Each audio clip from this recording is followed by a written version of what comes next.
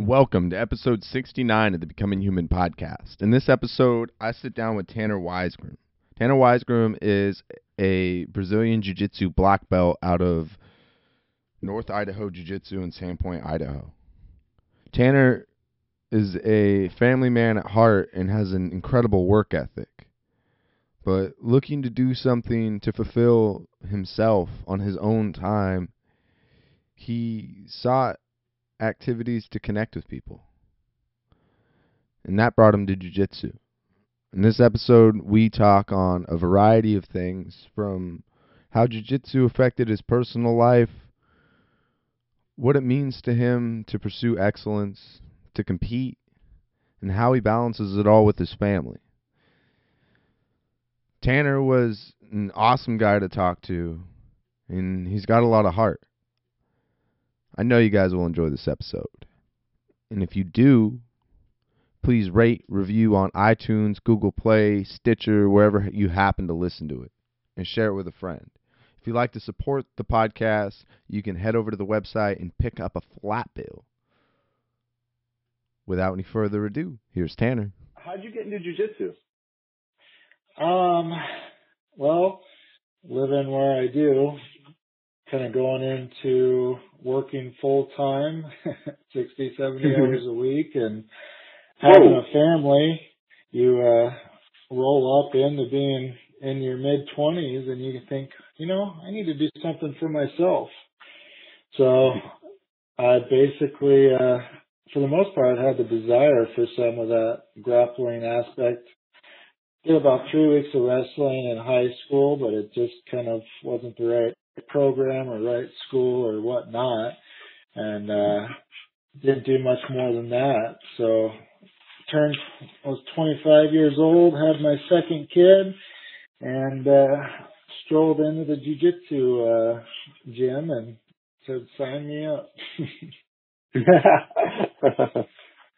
And how'd you learn about jiu-jitsu?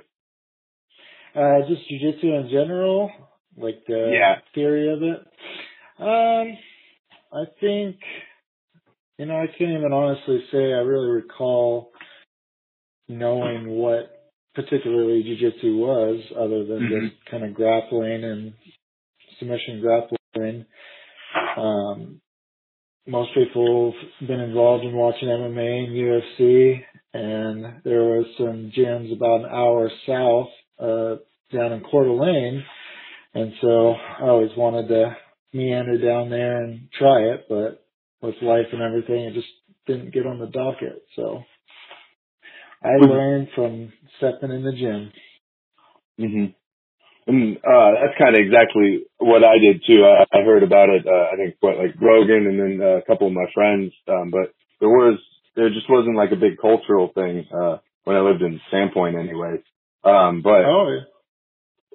With the kids that I grew up with, not even the school. I went to the alternative school, so they didn't really have many sports outlets, and I wasn't even aware of wrestling or anything like that. And I moved over here, and I mean, everyone wrestles, right? But I can really relate to you on that point, because I went with the whole family thing. That was like my biggest priority growing up, and after establishing that, I had I wasn't as fulfilled in certain aspects.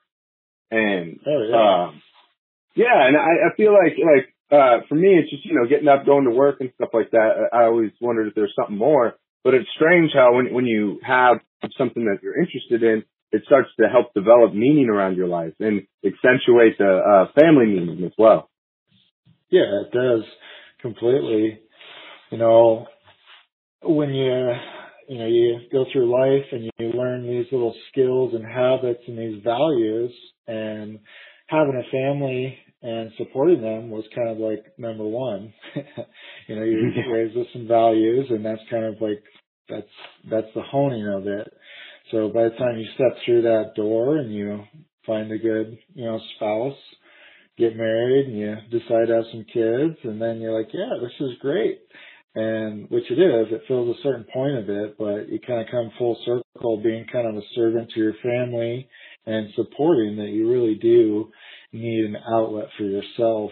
And so fortunately enough, at that time in my life, I was able to find jiu-jitsu. And for the most part, it was kind of funny because I was like, oh yeah, I'm going to do 1 day a week of jiu-jitsu, and then I'm going to do like 1 day of like the Muay Thai program. And year, or not first year, month, I actually really liked the cardio aspect of the kickboxing over the jiu-jitsu. And you kind of go through that classic spot where you got the 150-pound guy that, is like, come into my guard, and it doesn't make sense. I spent about 3 months just trying to figure out how the hell to posture out of guard with a little 150-pound guy. And getting there and throwing punches and kicks at a pad was a good workout. So that's kind of where my little journey into martial arts started. Do you solely focus on grappling now, or do you focus on mixed martial arts as a whole? I focus on grappling 100%. For where we are in our location, I dabbled into the MMA and the striking and all of that, and I do love it. But there's a point in time where you kind of look at what is the most prevalent use of your time with juggling family and work, and then going and being selfish and doing jiu-jitsu for yourself. They're just time is a little bit too limited for that. I could understand that, because I was at a crossroads myself. Not for now, but now I'm a single dad, and I was doing full MMA, and I had to decide exactly what I wanted to do. If I wanted to go with MMA, or grappling, and grappling was the biggest thing for me, because for supporting my son, I didn't want to get CTE. Right. I didn't want brain injury, and I was like, well, that's a really high risk, but if I break something, I could still take care of him. Right. And it's cool because, like with jiu-jitsu, I'm not sure if your kids train or not, but it's a really good way for me to bond with my son. Yeah, that's great. My kids at the moment, they trained for about 3.5 years, and from the time my oldest was like 7 and my youngest was 4, I was just like, man, 1 day a week is all I ask. I don't need you to be some prodigy. I just want you to touch it, And they did it for about 3.5 years, 1 day a week, and it kind of blew my mind. Like, I wouldn't even be there. I'd watch them grapple, and it's like, how the hell did they learn this stuff? It's like little professionals out there. So learning how to teach kids gives you a different appreciation for how well they adapt and learn. So I expect a lot from them now. Yeah, they set the precedent, right? Yeah. In that experience of trying to teach your children or other children jiu-jitsu, has it helped you as a father in just everyday life? Myself in particularly, I'm not a giant fan of, at this stage or previously in this stage of my jiu-jitsu career, of being like the full-blown teacher. I ran a jiu-jitsu school for about 4 years, from the time I was kind of a high-level blue belt till not quite brown belt. So for about 4 years, I kind of supported the school and taught and kind of devoted my life to that. But, that's kind of a different topic of, still being a student and trying to acquire the knowledge that you need to progress while also sharing all the knowledge you have. Being a teacher to the kids just was not quite into my time frame goals at that point. After working so much and doing a lot of sacrifices, I really find jiu-jitsu to be my selfish time. And how did your relationship with jiu-jitsu change over time from when you started and to now? Man, that is a fun topic. When you start out, just walking through the gym, you get over that first 3 months of jiu-jitsu that realistically is not fun, but it's amazing.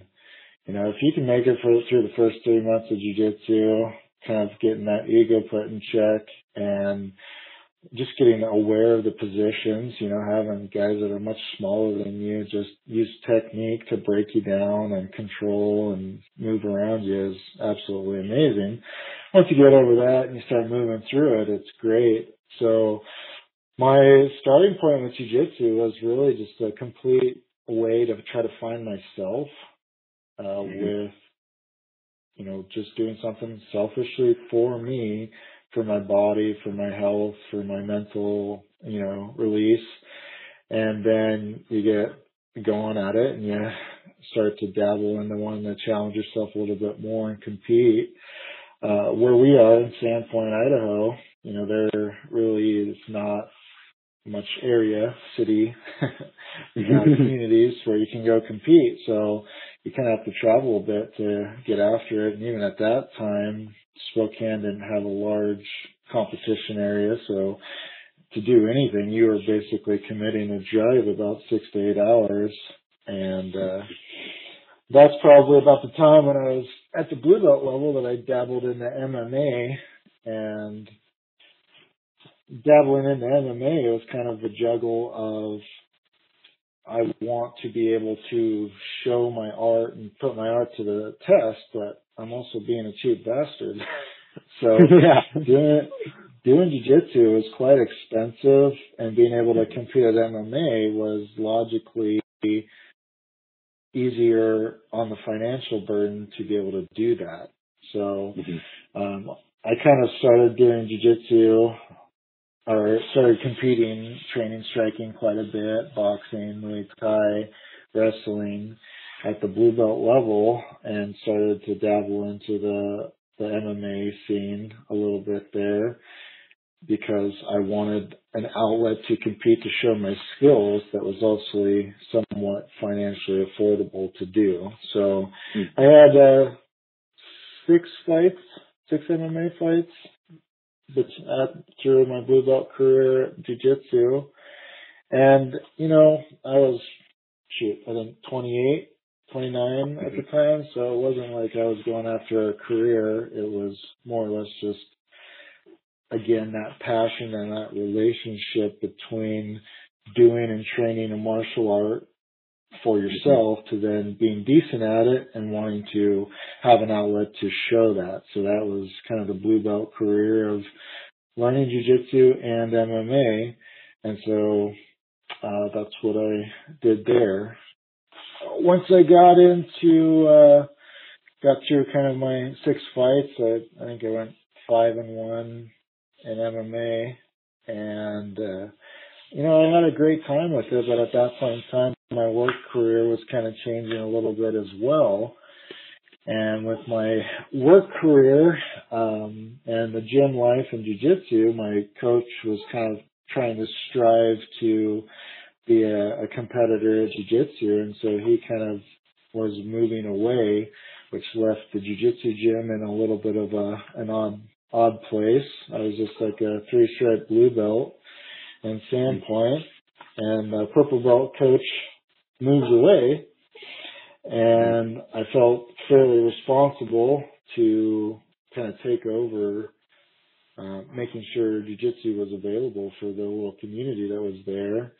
And were you unsure of when that was occurring? Like, did you have doubts going forward, or were you excited at that opportunity? No, I was excited. I mean, for me, and even very much through that, it was just, you love that passion to train, to step on the mat. I kind of use the analogy, I don't know if you recall, like the movie Alexander the Great probably came out like 6 years ago or something like that. When I was a blue belt, I really related to that because by the time I went from like Friday night training to Saturday not training, Sunday not training, to Monday getting to train again, it was like I was happy. I got a little bit more agitated. By the time Sunday evening rolled around, my wife's like, man, you need to go train. And so utilizing the movie, I never really realized it, but these guys go off and pillage, go to war for 3, 4, 5, 7 years. They come back to their home village for 2, 3 weeks. They party. They, have sex with all their wives and get drunk. And then by the time 2 or 3 weeks goes around, they're already ready to go off to war again. And so I kind of related that there was something about that competition that was just deep seated in me. And I needed to do it. So, going into, kind of the struggle, I guess, of wanting to have jiu-jitsu at my hometown and trying to do it in a way that was cost effective, with having my coach have the desire to go and move away and chase bigger and better things, which was great. I kind of had that choice of, being selfish and training in MMA and trying to do that along with my work career and also my jiu-jitsu career, that I kind of aligned the three things, where got into more of a management position at work. And however, I'm not saying they looked at doing MMA frowning on it or not, but I kind of had to make the decision of respect that being in a position of management at my work, jiu-jitsu is more sustainable for my position at work.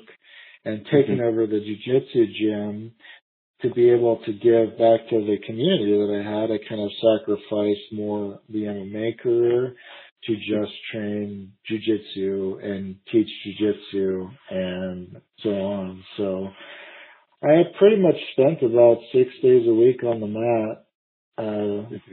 I taught 4 days and had another instructor that taught 2. And I spent about 4 years just every waking moment that I could be breathing and thinking, I was consumed with jiu-jitsu. Looking back at that time span, right, at the end of those 4 years, what were some common mistakes that you saw when you were first learning how to teach?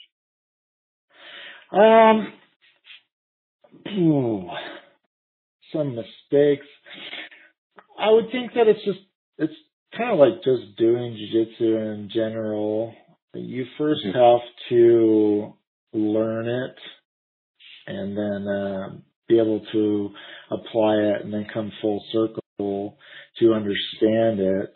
There's a lot of people that are very athletic about performing stuff, but not necessarily connecting that mind to muscle or mind to body movement. And trying to teach that, my kind of background with work, and I even just go into like my natural talents as a human, I kind of felt like propelled me to where the whole time that I was living life prepared me to be a better jiu-jitsu practitioner because I have a good memory. All of my work careers was derived around having patience and adapting to situations that really sucked. So that kind of sounds like jiu-jitsu. So very patient, good memory, and being very adaptive to things that didn't map out. So getting into teaching jiu-jitsu, the only real secret that there is creating a good schedule. Now that I can better focus on that question, it came to me. When you're teaching, you kind of have to teach at the level that is available to be learned, and people don't necessarily show up 6 days a week, let alone twice a week. And so what I realized was I had to create a condensed structure of techniques. And so I kind of took it the whole year and broke it down into 3, 4-month periods, and I Mm-hmm. taught the same curriculum over that time, because one of the biggest complaints that you hear on anybody, whether it's YouTube or people teaching or anything funky, is, oh, you have a guy that's a blue belt, and they're like, I've never even seen that move before. And it's like, oh, that's because people just have life that happens and they don't stay consistent. They don't show up to every class. So you can't jump all over the board.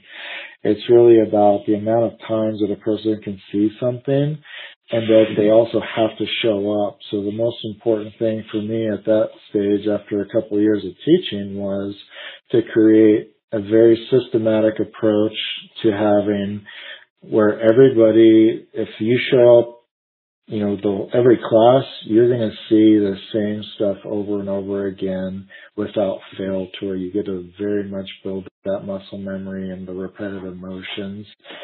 When we're younger belts, you want to see all the cool, funky, flying stuff, but the bottom line is the fundamentals in finding your game is the biggest key to success, and you got to see it over and over again. Mm-hmm. So, the one mistake that I think would be making is trying to teach the stuff that you want to see. teach the stuff that you know and you can do and you can teach effectively.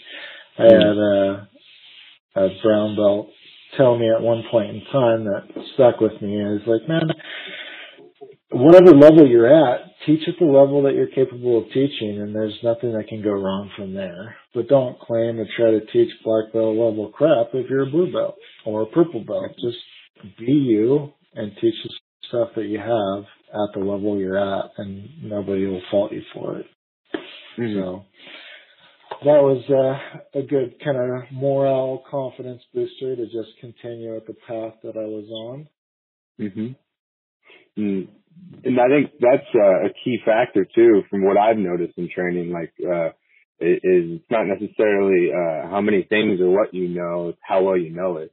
And it's there's a lot of there's universal principles that you could pull out from like a single sweep that could apply to pretty much most sweeps, right? Or at least you have the stencil there, and then it's a lot easier to absorb. What's been effective for you for integrating technique? Like, outside of classes, would you do drills just for yourself, or do you do any note taking? Because of my own personal capabilities, my note taking was actually writing the curriculum. So I never really did take notes, just because of having a good memory. So that kind of made me lazy in one essence of doing the note taking. It made me have a good memory. But man, I spent hours, if I worked 8 to 10 hour a day, I probably was thinking about jiu-jitsu for 4 to 6 hours of that, building the curriculum in my head and then writing it out on paper to be able to then effectively try to create a smooth course. So my forms of note taking would probably be an advice to take your notes as if you were writing a curriculum to teach to somebody else, would be my effective note taking. Has jiu-jitsu, when you were teaching that jiu-jitsu, did you notice that you were learning things a lot quicker? Oh yeah. For your own game? Yeah.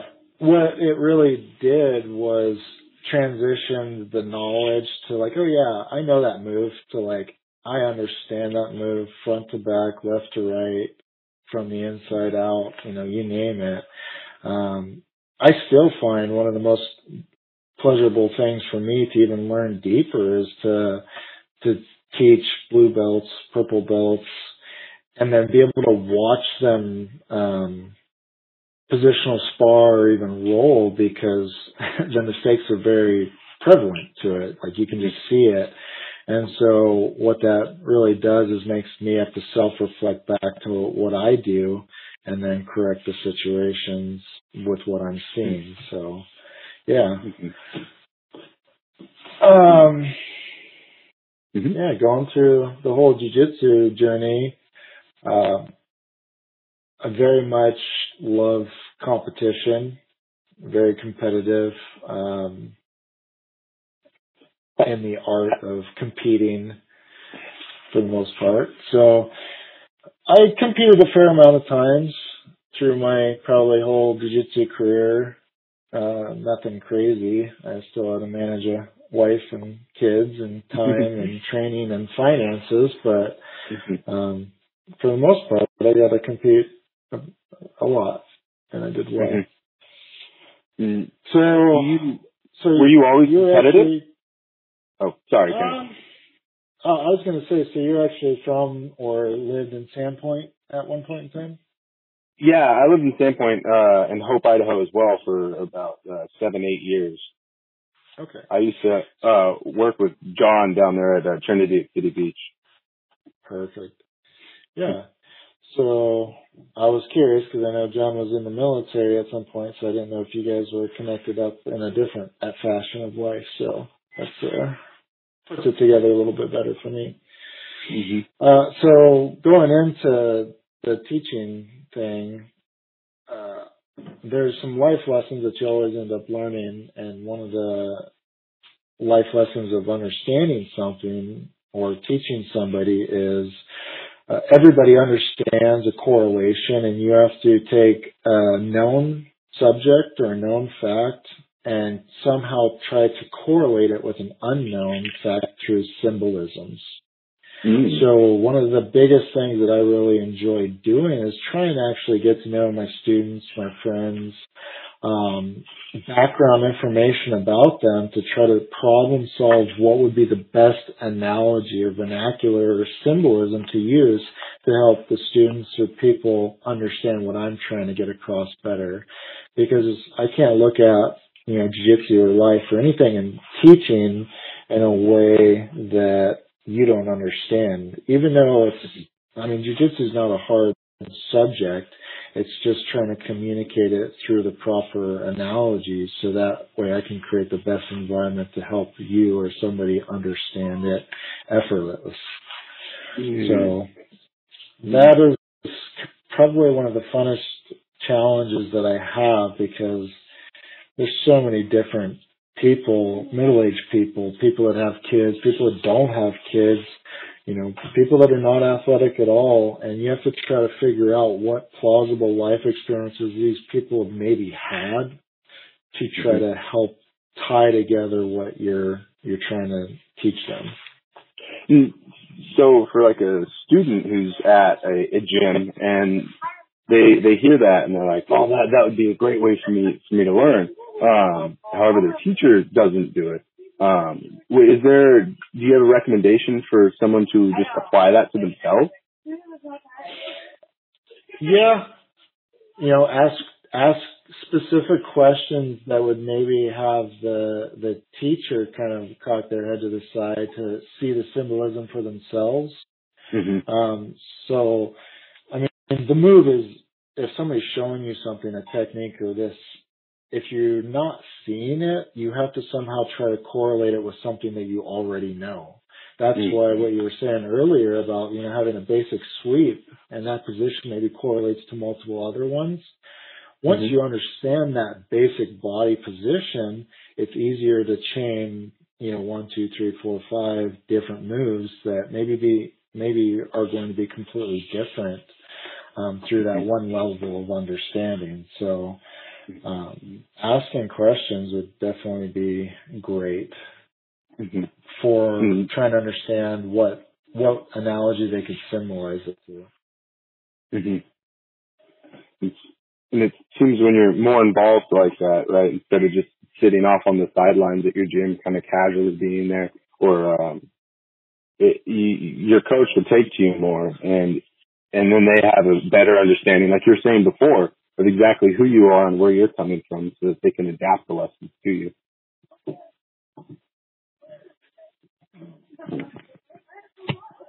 Sorry. No, you're fine. Lost you there for just a quick minute. You're all good, man. ask that question over again? Yeah, I was just saying it's, and I think that's something to be said for that, for people who, kind of like to skirt tail communities and stuff for fear of like participating. If you reach out and be very, active in your gym by asking questions, speaking up, making friends, and really putting in that social effort, people then start to understand exactly where you're coming from. And just by nature, it seems I've seen coaches where they'll tailor lessons to, those specific students. But then I've also seen other ones where like you barely hear the student, make a peep, and they've been there for 6 months. And it's like they go, underserved sometimes, not intentionally, but it's just because they don't make themselves known. Oh, definitely. I'm a big advocate of cross-train and trying to train with as many people as possible. And being in our small town and community of Sandpoint, that's built, something that I really enjoy is getting to train with multiple different people of all sorts. So being in the location you're at, whether it's a bigger city and you might have, more students in your one gym than I even have in my town, Mm-hmm. What I would definitely say is really the more consistent you show up, the more important your questions will be answered. So if you show up once every month and you have nothing but questions to ask, you're only going to get so much kind of attention and respect. It's going to be like, yeah, here's my best answer, show up to class. Yeah. So, it kind of goes hand in hand where like, you need to put in the work and show up and then genuinely have the drive to want to learn more. We may start our jiu-jitsu journey at some point in time, but very much, they say that you get to express yourself on the mat through the art of jiu-jitsu, and that is very, very true. My skill sets are very, very good. My natural personality is great for jiu-jitsu because I'm patient. I have a good memory. And everything that I did in my work career was set out of being able to be calm and problem solve things. And basically, I'm a professional problem solver. So, the 25 years that I went through life, I don't feel like I had to start at ground zero. I knew myself and I was able to apply all the life experiences that I had prior and then learn jiu-jitsu and apply that. Which is great. So taking, Boogeyman's, his life experiences, he's also took a long time to develop his, mind to body motion, understanding connections to the ground and to frameworks and being able to balance himself and, having other natural talents. When you finally learn how and applying the techniques of jiu-jitsu, it leads to great things. There's other people that, you get to see their personality shine through on the mats. People that are angry and they roll just very aggressive with no thing. Jiu-jitsu can have a point to calm them down. There's some people that are so extremely passive that their goal or your goal for them is to become more aggressive.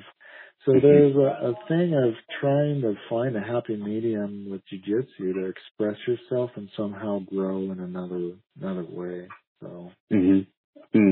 I really relate to that because, in the experience of jiu-jitsu, mind you, in other sports and creative endeavors, I've kind of experienced a very similar thing, but it really helps in competition, is that I've realized that my passivity, right, there's caveats to it that I need to adjust for, in order to, live what I would consider just personally for a quality of life. Like I realize that my passivity doesn't always help me, right? Sometimes it does, and I have great relationships, but I get walked all over. And then, so you come into competition, right, and my passivity, it can help me at times, but then I get walked all over in competition. And so it's like, instead of it just being a jiu-jitsu thing, now I have to look at myself, my character, and figure out how to best situate myself to excel in the competition. And that's an interesting thing, because I don't think on your own, like, you can have someone like your parents, right, or family or friends, and they're like, man, the way that you act isn't really positive. Like, I mean, I don't see many people change based off of that. I see more change when it's like a rise to the occasion. Definitely. That's a very similar kind of world that I get to live in as far as that kind of passive, being passive and more or less calm, more so than passive, we'll say. Somebody ended up giving me the nickname The Secret, because I'm so calm and quiet. I'm not the most outspoken person when it comes to talking or being in situations that I really just don't have any passion in. You start talking about jiu-jitsu and I might not shut up.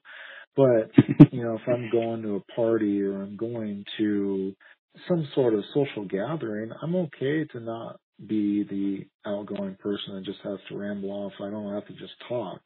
And so when it comes to time to do jiu-jitsu and step on the mat, my expression and my actual true internal, we'll say aggressive behavior gets to shine through the art of jiu-jitsu, but on all other levels of life, I'm super calm and relaxed and I'm not pushy at all. So, getting the opportunity to be a young teenager and being calm and passive and all that, obviously trying to find a spouse that was maybe a fireball,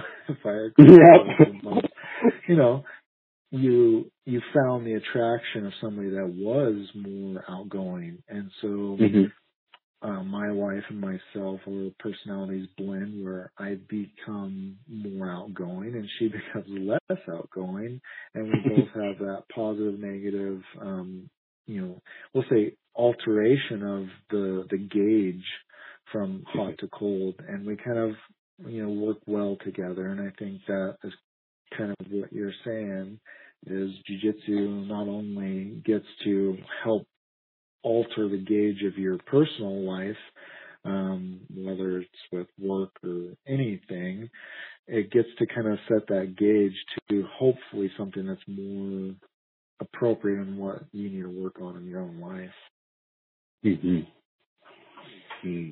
When you were in school, you mentioned that you kind of just met the bare minimum. You just skated by. Is that correct?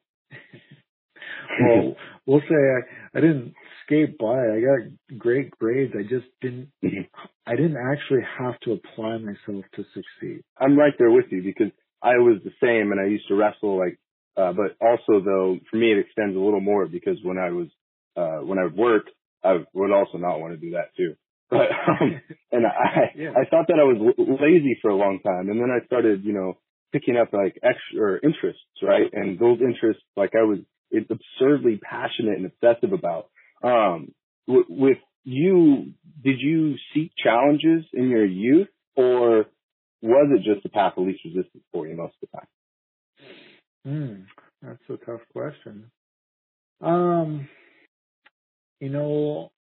I probably had my own challenges. I went to homeschool, went into homeschool in the middle of my freshman year of high school. And then I chose to kind of primarily work the maximum amount of time I could actually work full time, which was 32 and a half hours a week at that point in time. That way they didn't claim it as slave labor or something. Or child labor.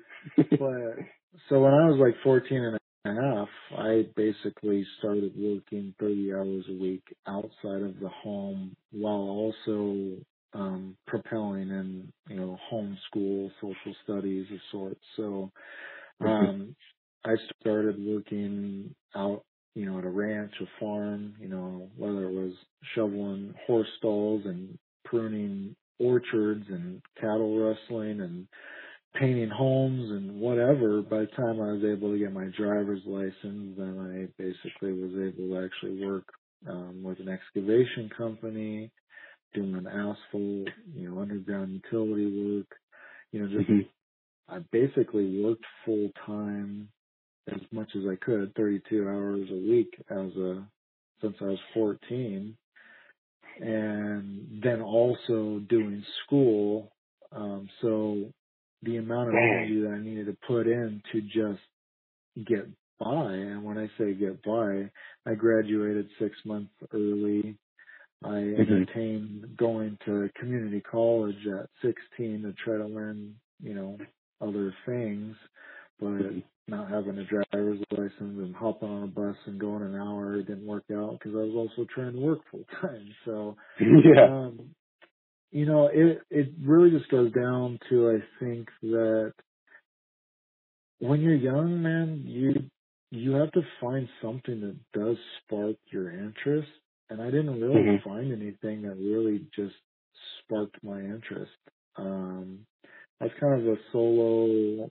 I did small amounts of things in large quantities. So ride BMX bikes or, do that like crazy.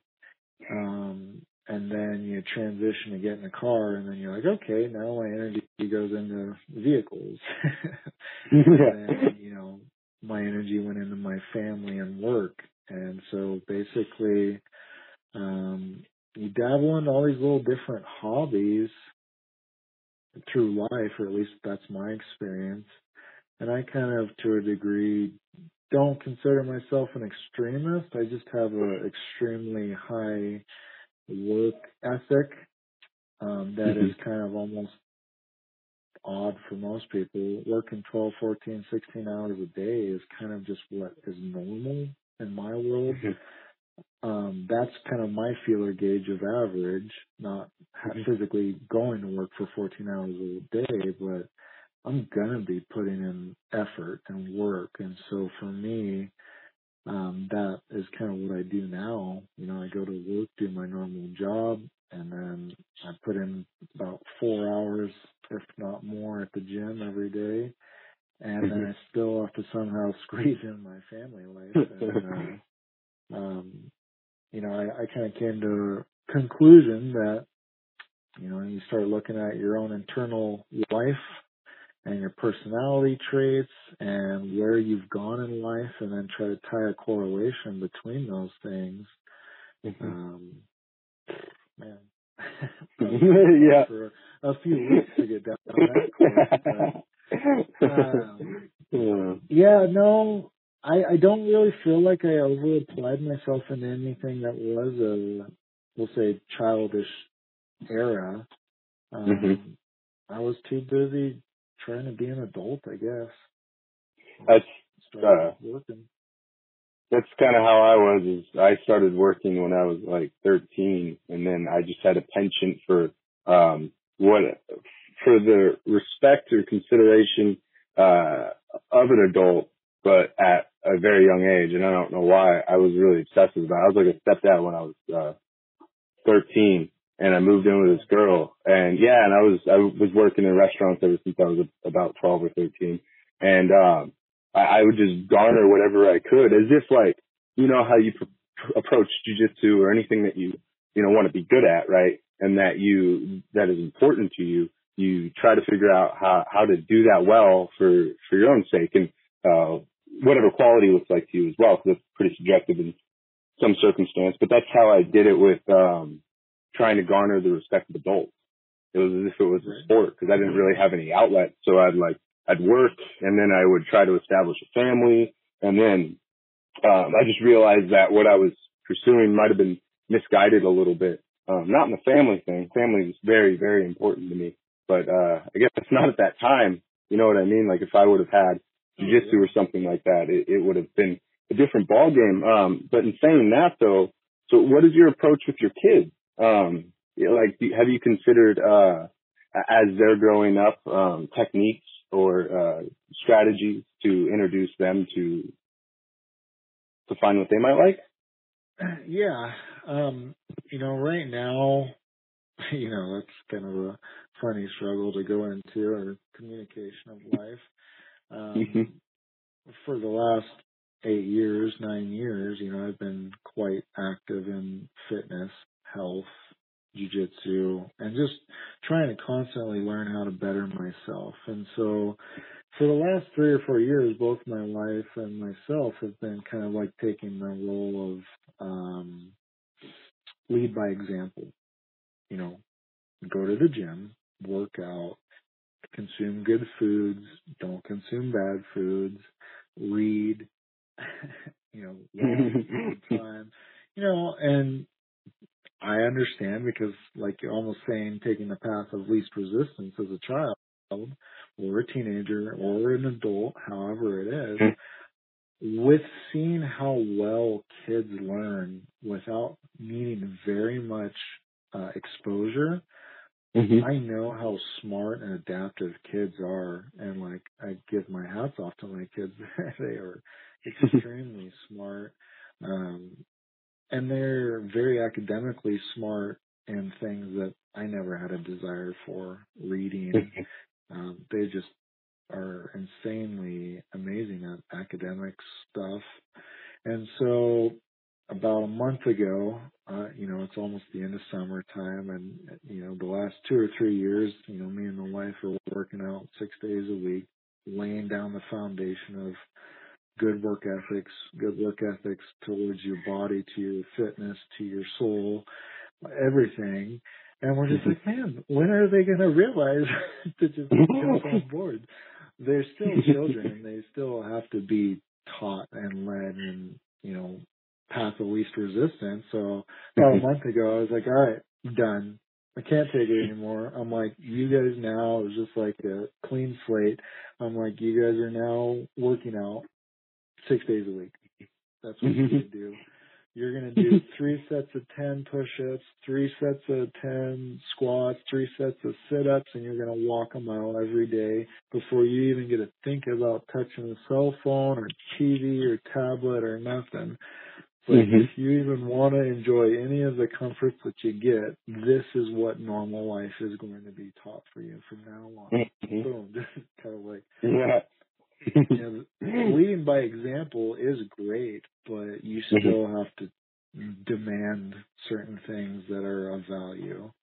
And, going through different life lessons, I almost wish that you didn't go to high school as a teenager and had the opportunity at 30 years old to be able to decide, I need to learn everything that I could have learned in high school with the mental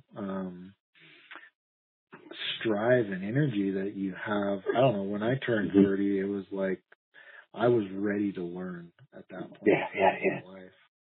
And so that's really what I'm trying to achieve, is to see all the things that I started to do in my mid-20s and my 30s and be able to correlate that to almost make the things that are unwaveringly demands, like a small amount of physical fitness every day before you get to go and do the fun stuff of, say, comforts of life. That is almost what I'm trying to instill on them as a demand right now. So it's not easy. No, of course. And, there's lots of kickback some days, but like, I don't know, my oldest son is 12 now, my youngest is 9. And, you give him a hug and it was almost like a brush of reality where like my son's chest and shoulders like starting to grow out and become thicker. And it was just like, oh crap, like you're filling out. You don't get to be lazy anymore. Whatever thought process is. So it was kind of just like a touch of reality in my own mind to have a deeper sense of responsibility to not just lead by example, but now lead by example for the last 10 years, 12 years, their whole life, but very much so in the athletic department the last 5 years with nutrition and fitness, that I've already led the example. Now I'm demanding that you follow. I think that you can't go wrong with good fitness and health and nutrition. So I guess I can be an asshole in that that kind of demanding out of my kids. And it's overwhelming the amount of research that comes out now for like where they looked at 6-year-olds and their bone density, right, and their smaller chances of them falling over or being fragile, right. And there's another thing that I've noticed with people who are athletic, and the coping skills are a lot different. Because I mean, as much as it doesn't look crazy to do push-ups, from the outside, from the inside, with children and with adults, I mean, it could be hellish at times. And to be able to sacrifice the moment right now for a future reward, and they don't really understand that as well because they're developing. So you as an adult coming in with more of those knowledge, making those demands, you literally are showing them firsthand what it is like to delay gratification, what it's like to build goals and actual rewards. And they're getting high off of it too, I would argue, because they get euphoria. That's exactly the point. I know there was, studies in the coping mechanisms of most people that are addicted to something. They became addicted to those chemical reactions, those dopamines and hormones at a young age, at pre-adolescent age. So like most people that are alcoholics were introduced as a coping mechanism in their young teenage years. And that is something that they always strive to go back to for comfort. And so communicating with human beings is a thing that I try to encourage my kids to do, where it's like, if you're having a bad day or you have something, like, go talk to your friend. Don't go play a video game. Don't go, sneak into a liquor cabinet or who knows what, don't, try to fill that chemical reaction with something that is a positive outlet. So I love what you're saying about, teaching them, almost giving that euphoric aspect with a discipline is, a huge, huge thing. So, I try to make sure that that's the standard before you get to do anything that is a comfort in life that by argument would give you that coping mechanism or the euphoric feeling, getting up in the morning, pouring yourself a bowl of cereal and sitting on the couch and turning on and then being stimulated by crap. Before anything like that can happen, you put in a little bit of effort. 10 push-ups, 30 push-ups, 30 sit-ups, 30 squats. That's a small thing to ask, but I look at it and say, how many adults do that too? So it's a small little chain in the cog, but it's pretty cool. I can already see some differences in a month, so makes me have some proud moments in there. Yeah, I like that. That's how I feel with when I take my son backpacking. I've wrestled with that for a really long time because I couldn't afford childcare. So I just, to go on like a 3-day backpacking trip, I'd throw him on my back with the child carry. But as he got older, he had to walk more frequently because they couldn't carry him for as long. And at some points there'd be, frustration. And I'm like, well, why am I making him do this? I just feel like I'm just making him suffer. But then I talked to his school duty, right? And that's all that he talks about. Like, he'll tell me while we're doing it, he's like, I'm tired, I don't want to do this. And then I talk to the school dude, he's like, yeah, that's all he ever talks about is going out on these awesome trips. And like his relationship to like discomfort, right? He doesn't avoid those things because, that would suck. He takes on challenges. Like he did his first jiu-jitsu tournament in June. And it's evident within his character. Like, it's built his character so much. And it's very reassuring because sometimes I feel bad. No, what's right and what's not, or what's going to be good for him is kind of irrelevant because, when you dive into the personal development of life and trying to have a deeper understanding of your past and your present, your future and everything else, one of the biggest life lessons that I've come to, realize is that when you really and truly understand that you can only compare yourself to yourself, and that's the only gauge that really matters, and the only healthy one to do that with is great. my kids, for me, they might be a pain in the butt because I'm hard on them, or I expect so much from them. But I'm so blessed to be able to say that they're amazing students.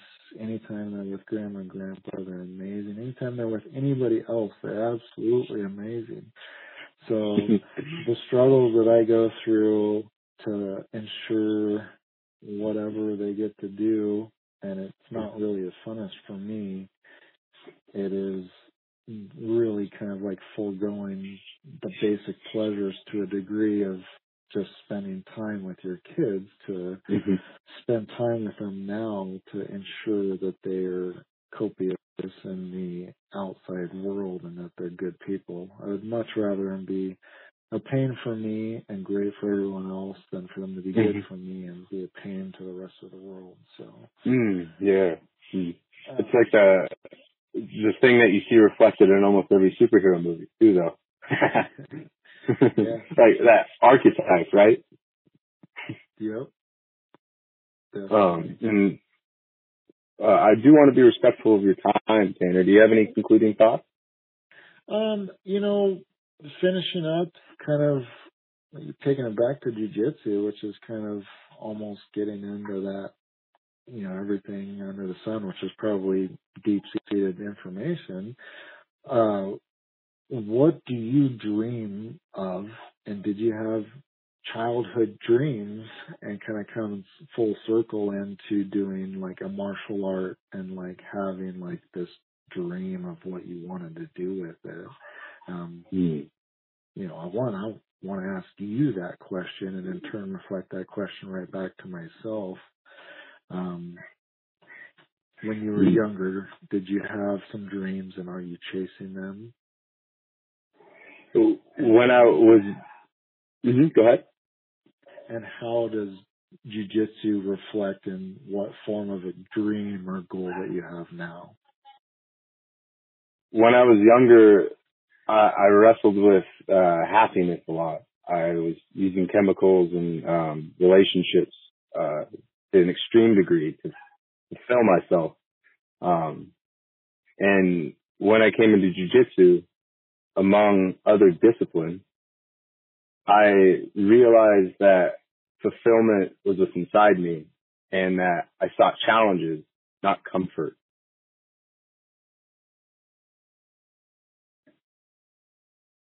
And it's been through that jiu-jitsu that it's strange because I just started doing jiu-jitsu to just, learn something. And then over time, it's given my life meaning, and not just strictly for jiu-jitsu, but for everything, for the kind of father that I want to be, the friend, the communities that I want to develop. It's influenced even my writing. It's like jiu-jitsu, my goal with it is to be another element in which I can explore who I am, because I'm very much lost. But every day it kind of gets a little bit more clear. Yeah. Those are deep words. Yeah. But, I can only almost assume that that's almost how it is for an extremely a large amount of people that are doing jiu-jitsu. For myself, there's kind of a,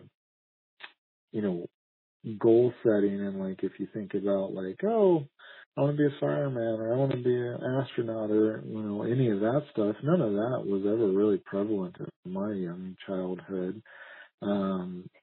The values that were instilled into me was, obviously eventually you're going to be a husband and a father, and you're going to have to support your family. Like that was almost in a silly way the only real, we'll say, goal or dream that there ever was instilled into me.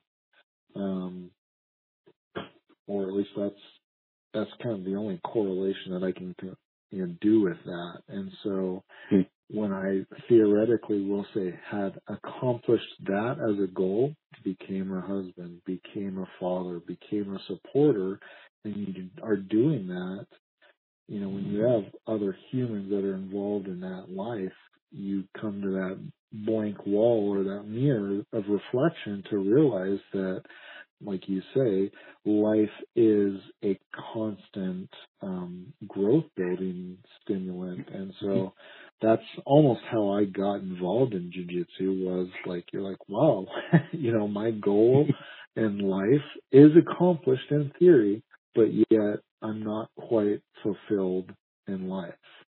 So stepping into something that then became a ability to be, you spend 10 years being a selfless person, trying to, be a father, a husband, a supporter, and be responsible and everything else. And you wake up to the realization that you still have more desires, but you don't know what they are.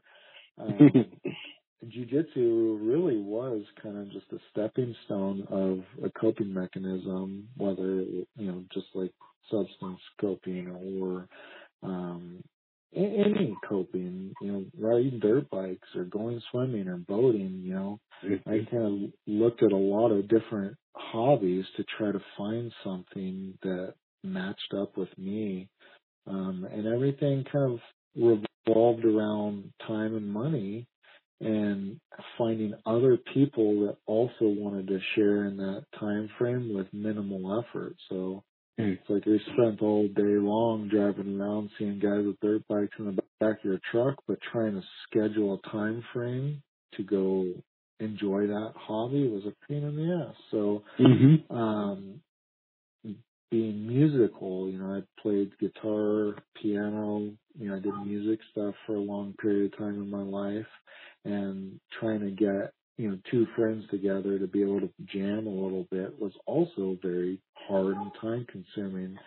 So the biggest thing that I really appreciated out of jiu-jitsu was I pay one membership and I can show up any of these days, and there's always going to be somebody else there that wants to do jiu-jitsu also. That was a, scheduling, kind of masterpiece in my world. So taking it to where I am now, I got my black belt in jiu-jitsu just this last February. Congratulations. Yeah. I still, I laugh because you take it back into jiu-jitsu and you kind of ask the question, like, I can tell you very vividly what I expect a white belt is and strive to be. A blue belt is and strive to be. A purple belt is and strive to be. And I'm like, man, I'm only just now, like, maybe I can tell you what I think I would expect of a brown belt, and then also a black belt. It's like, so just like life, I'm still just trudging through the jiu-jitsu journey, just enjoying every bit of it, but gone through and put so much time and energy and effort and skill sets to it to have achieved the rank of black belt and the professor status, to actually now truly be in a position to be able to share jiu-jitsu as a professor back to other people is very fun. So going through, I got my black belt relatively, we'll say, quick in time frame aspects. It was about 7.5 years of 6 days a week training. Oh wow! But there was a long period of time in there that was literally, it felt like 10 hours a day, 6 days a week was just absolutely engulfed with jiu-jitsu. So going back to my original question is when I started jiu-jitsu, I never had a dream of being, UFC fighter or MMA fighter or UFC champion or jiu-jitsu this champion and whatever. But, you go 8 years, you get a doctorate in jiu-jitsu, and then you're like, well, I'm actually pretty darn good. I'm only just now starting to have a dream starting to appear, which is kind of an interesting thing. I used something as a coping mechanism for my own personal health, an activity. I got engulfed in it to a point where I became a professional at it. And so now, even at a brown belt level, I never gave two craps to be the best brown belt in the world. I never cared to be the best purple belt in the world. I just wanted to do jiu-jitsu.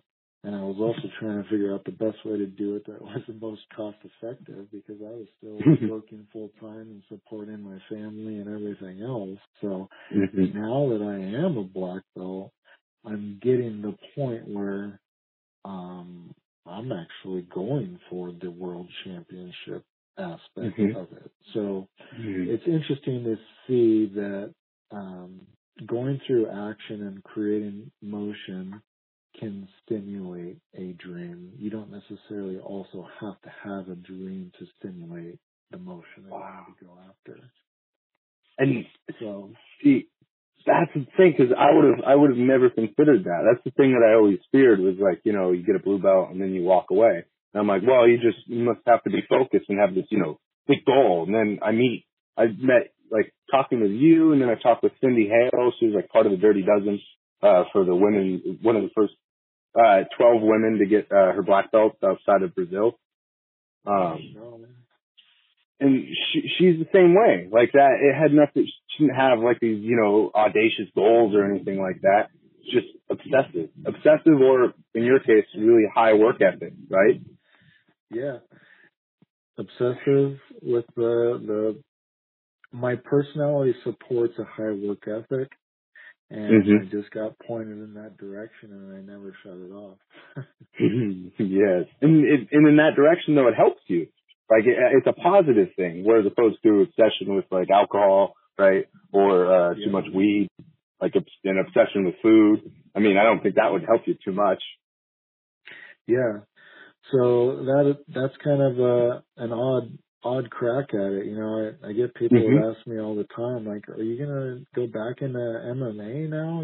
It's like I really don't have any desire to go into MMA. I could do it and I could enjoy it, but I'm still also a father, and I'm still also a husband and a supporter. And so right now, at brown belt, I'm 33. I competed at the Master 1 division, so the Masters division. But as soon as I got my black belt, I was just like, I'm here and I do jiu-jitsu because I like it. And I'm competing because it's a platform for me to be able to show my skill sets that I've worked hard for. And correlating that difference between not comparing yourself to others, basically, when you go to a competition, you go and compete, and you perform. Unfortunately, in competition, the reason why we sign up is we're not necessarily competing against that person. We just need an opponent to be able to show our skill sets, and it is a competition method, but one of the best things that I try to do, it's like you put miles on the treadmill, or you're working out or whatever, and you kind of just go out of your mind and you kind of think, I'll focus on competitions. And the biggest thing that I try to look at to give myself confidence for going into another competition is, am I better now? Have I put in the effort and the energy, the work to be better than the last competition that I did? And if the answer is yes, you go out there and you perform at whatever level you can perform at whatever challenge you need to perform. Sometimes you win, sometimes you lose. But really and truly, you're not comparing yourself against the guy you just competed against. You're comparing yourself against the last time you competed, and you want to be the best in the world, and that's almost what's starting to happen in the full circle of the world for me. Is you just start training jiu-jitsu for an outlet. 8 years goes by, you realize you're pretty good, and then you start to have a dream. So that's kind of where I'm going. Trying to pursue the best version of yourself. Pursue the best version of myself at the highest level of competition that there is. I like that, Tanner. So. And it's been a pleasure talking with you, man. I really appreciate this. Yeah, no, I won't lie. Time frames were rolling around, and I was like, man, you know, I don't want to blow this off because I really do appreciate the opportunity to get to meet somebody else that's passionate. I'd love to continue talking with you more times, or whether or not it's not on a podcast, but being able to meet new people and share a passion, and I really enjoyed listening to some of your podcasts that you had and getting to talk to you and go through a conversation of it. Really, the phenomenon that I almost say is what the meaning of your podcast is becoming human. Is amazing, and I kind of felt like we were walking through that concept just with our conversation. Didn't know how it was going to happen, but it somehow did. So yeah, and that's the fun thing. Thank you. It's just like when I was a kid, I always been really angsty, and that's like flipped into all of my conversations. So it's just like this is merely an excuse to be able to have conversations with people I admire, or at the least people who make me curious. And it's people like yourself that's really helped me in my hardest of times. Because I'm filled with my flaws, and I get confused a lot, and who I am and what I want to do. And then also relation to my son, like you're saying with being, you have these selfish things, right? These things you do for yourself. And it's always that push and pull. Like, am I being there enough for my son? And am I being there enough for me? And but seeing examples like you and, being able to talk to you, man, it makes life a little more clear. Not even to compare it with someone, but just to walk through it as if it were my own experience and then see what I feel. It's awesome. Yeah. Give another analogy or symbolism or point of view to be able to try to, get a little bit further closer to the best version that you can be. So, no, I mean, I have the same, didn't know you, just a few weeks ago and got in contact, and, I feel like to a degree, just with our conversation today, that I'm a little bit better of a person and have a little bit more desire to be a better father and everything else under the sun. So, thank you guys for listening to this episode of the podcast. Tanner, it was a very interesting man, and I was able to relate with him given being a dad and also a jiu-jitsu competitor. It's a tough balance to find, and at first I felt guilt. However, I realized that I am a role model, and my actions show my son how he could lead his life. And the more things that I do, the more I impress upon him that he can take life and take its potential to the fullest. That instead of just waiting around for something to happen, you can go out there and figure it out. You can pursue the things that you enjoy. And it's people like Tanner that get me fired up. That's why I love watching his Instagram feed. You can go check him out on Instagram, and I'll leave his social link in the show notes. If you enjoyed this episode, please rate, review on iTunes, Google Play, Stitcher, wherever you happen to listen to it, and share it with a friend. If you'd like to support the show, you can go and pick up a flat bill on the website, becominghumanpodcast.com. And I'm just having fun interviewing these jiu-jitsu people. And we got some more guests in jiu-jitsu to come and some strength and conditioning fellas. And I'm just getting excited, figuring out the things that I like and people's backgrounds and defining what is excellence and what is the pursuit of mastery, what stops us from being mediocre, and how to live a quality life. It's been fun, and I appreciate all you guys listening. Well, until next time.